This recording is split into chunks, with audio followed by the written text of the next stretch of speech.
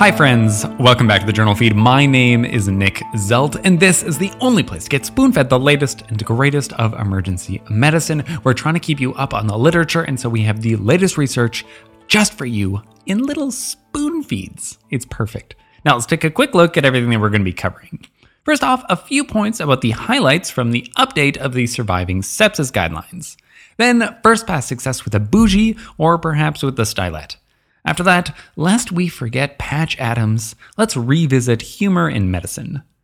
Fourth, the time-old question, who's actually the smartest person in the room? And then finally, a quick word from our sponsors. No, I'm just kidding. We don't really have sponsors so much. But Clay Smith always does something artsy for Christmas, and so we've got something special for you.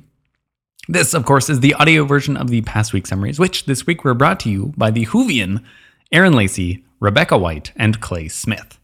Now, without further ado, I bring you the first article, which was titled Surviving Sepsis Campaign, International Guidelines for Management of Sepsis and Septic Shock 2021 out of the Journal of Critical Care Medicine. All right. So these guidelines have been torn apart a few times before. In the perspective of some, they are not well reflecting the evidence and how some prefer to practice. But, love them or hate them, lots of people count on these Surviving Sepsis guidelines for guidance. So let's see what they did that's new. The recommendation for a 30 ml per kg fluid bolus has been downgraded to just being suggested rather than recommended. Because, let's be frank, there isn't much evidence to back it up. And these days we know that not all patients necessarily even need a fluid bolus at all. Now, next, although I'm sure this fight isn't over, balanced fluids are now the suggested fluid. This is a change from 2016 when they were pretty equivocal about balanced fluids versus normal saline. The next point, which hopefully everyone is already on top of, is to use pressors through a peripheral IV until central access is obtained. Now, and this next one, I can't believe I even have to say this, but really, anything related to IV vitamin C is just a no-go. Just don't do it. Seriously, don't. This next point is interesting, though. They're favoring the use of steroids in septic shock with ongoing vasopressor requirements. In 2016, the advice was not to give steroids if pressors or fluids were enough to reach your target map. But now they recommend steroids if there's ongoing pressors which are needed. So if you haven't gotten off of the pressors, then you can consider steroids. They justified this with two-sided trials. The adrenal trial, which showed that steroids lowered the number of ICU days, but it caused more side effects. And they also cited the approaches trial, which showed lower 90-day mortality. If you're wondering why that approach is that way, you just have to read the title of this trial. Anyways, last update from this update, they highlight the importance of post-ICU care. Remember that many patients are severely impacted by their stays in the ICU, physically, cognitively, emotionally. So remember, you really have to take care of those patients, especially in terms of delirium, sedation, and mobility. In a spoonful, 2021 brings us new Surviving Sepsis guidelines, and those are some of the major changes. After that, we have the second article, titled Effect of Use of a BOUGIE versus Endotracheal Tube with Stylet on Successful Intubation on the First Attempt Among Critically Ill Patients Undergoing Tracheal Intubation, a Randomized Clinical Trial out of the JAMA. Hey, now we haven't done a BOUGIE paper in a while. It's usually me just telling you all about video laryngoscopy and how that's the way to go. But that didn't used to be the case. A few years ago, it was all BOUGIE. And this is in large part due to studies like the BEAM trial, which showed substantially improved first-pass success when BOUGIE was used on the first try. That was a single-center study, though. Let's dream bigger, shall we? This study was a multi-center emergency department and ICU randomized control trial on the rates of first-pass success, where patients were randomized to either a BOUGIE first or endotracheal tube with a stylet when undergoing RSI. They had about 1,100 patients total. Here, there was no difference in the first-pass success rates, a little over 80% in each group. There was also no difference in the secondary outcome of severe hypoxemia. 80% first-pass success, it's not amazing, but this trial had a variety of providers, including 60% of them being residents, and also including staff from the ER and the ICU. Even if you subgroup the data by provider, location, or patient characteristics, there was still no differences. Why didn't this show as big an improvement as we've seen previously? Well, here they had a lot of unique operators doing the intubations, and the enrolling sites were not used to a bougie first approach, and so were less practiced with it. So, like I've said before, odds are the best first pass approach is going to be whatever you're best at. But in a pinch, you're going to want to be familiar with the bougie, so using it every now and then would be good practice. In a spoonful, a multi-center RCT including emergency department and ICU intubations. Intubation first pass success was not improved by using a bougie compared to a stylet. Then we have the third article. A pediatrician, a resident, and a medical student walk into a clinic. The role of humor in clinical teaching, out of the Journal of Pediatrics. Now, last week I mentioned that humor was a healthy coping mechanism for stress. This is true, but of course humor can also get you into trouble if you're not using it right. When used right, it can help engage, it can help build rapport with your patients and your learners, and it can also reduce stress. This article lays out some easy ground rules to make sure that you don't get in trouble when using humor. The article actually uses two frameworks that you can use to kind of classify your humor, and we'll cover both. First, let's measure humor along two dimensions.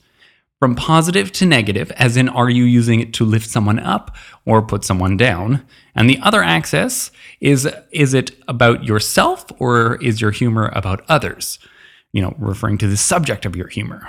The best humor to use is positive humor about others. They call this affiliative. If you're joking about yourself, you can either be positive or negative. Both of those are okay. Really, the one to avoid is negative humor about others, which the authors call aggressive. Don't be aggressive with colleagues or patients. Sounds pretty obvious when you put it that way. The other framework focuses more on the purpose of the humor. Is it to promote superiority, incongruity, or relief?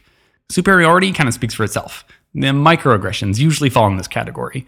Hopefully, we all know those are bad.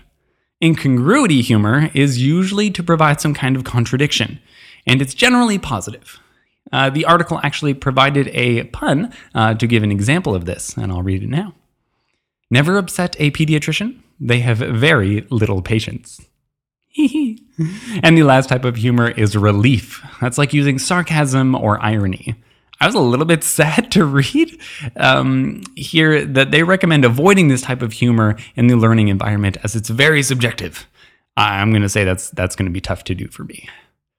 Ultimately, just try to use humor that makes everyone feel comfortable. It's like language. It's really not about you. It's about the listener. In a spoonful, when wielded properly, humor can engage learners, lower anxiety, and build bonds. Use it, but use it wisely. After that, we have the fourth article, which is titled, It's Not Rocket Science, and It's Not Brain Surgery, It's a Walk in the Park, a prospective comparative study out of the BMJ. Now, classically, as you're all probably aware, there's always been something of a debate between what work is actually the hardest. In the modern day, of course, we know that emergency medicine is the most cognitive task you could possibly perform. But a close second is either going to go to neurosurgery or rocket scientists.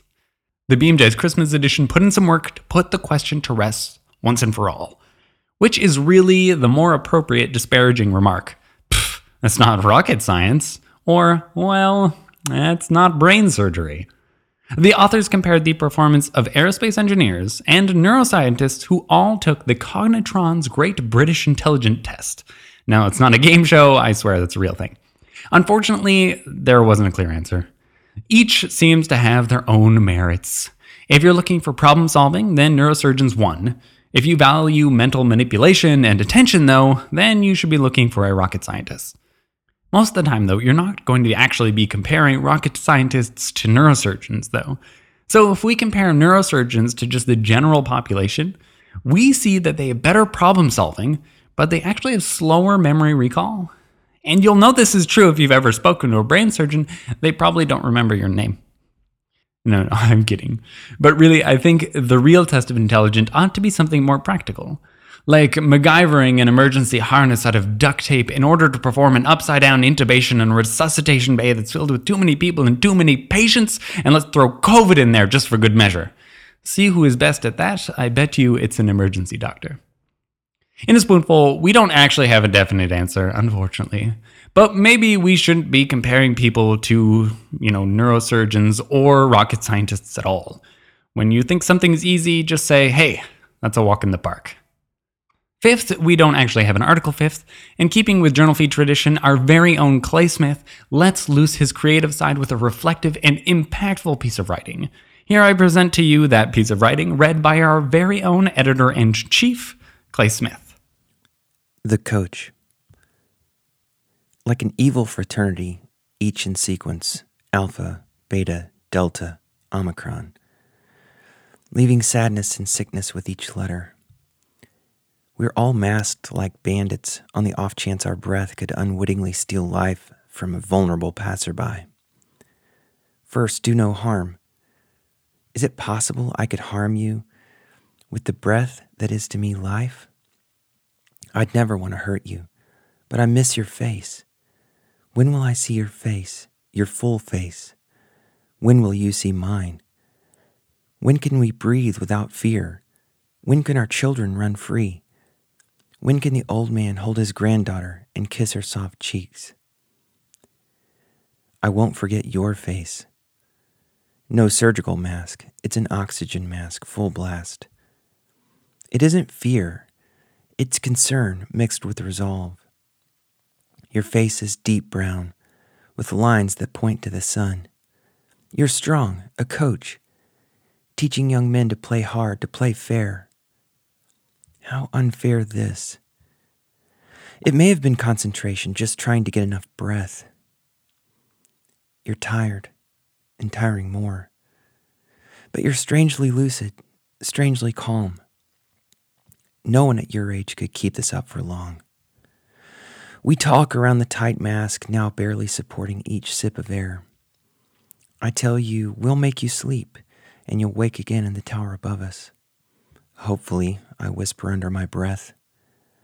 We prepare to breathe for you. My heart races. One mistake and your once strong body will be starved of breath, ashen. Drugs flow in. Your breath stops. Oh, the relief. The tube passes with ease. I cry a little, hidden behind my mask. You're safe, at least for now, as the machine takes over the fight. I feel tired as I peel off my mask and walk to my car in the cold blackness, feeling the wind on my face. Is that your breath? Icy, stinging my flushed cheeks? Giver of breath, save us. It's your name. How long? Please, no more letters. What if we reach Omega? Will you still be with us?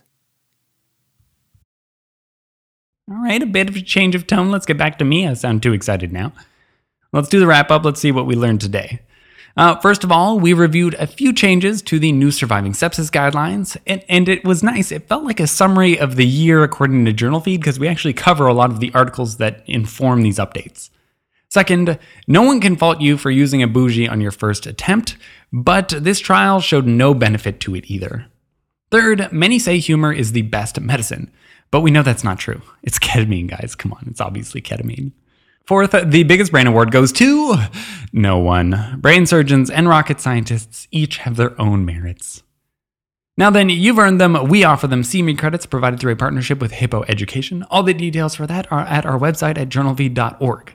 Links to all the articles summarized can be found there as well, and if you haven't already, be sure to sign up for our newsletter and get daily spoon feeds through your email. Our goal here at the Journal Feed is to provide better patient care through spoon feeding, and so we're trying to help you keep up with the latest research, one spoonful at a time. Happy holidays, everyone, and thank you.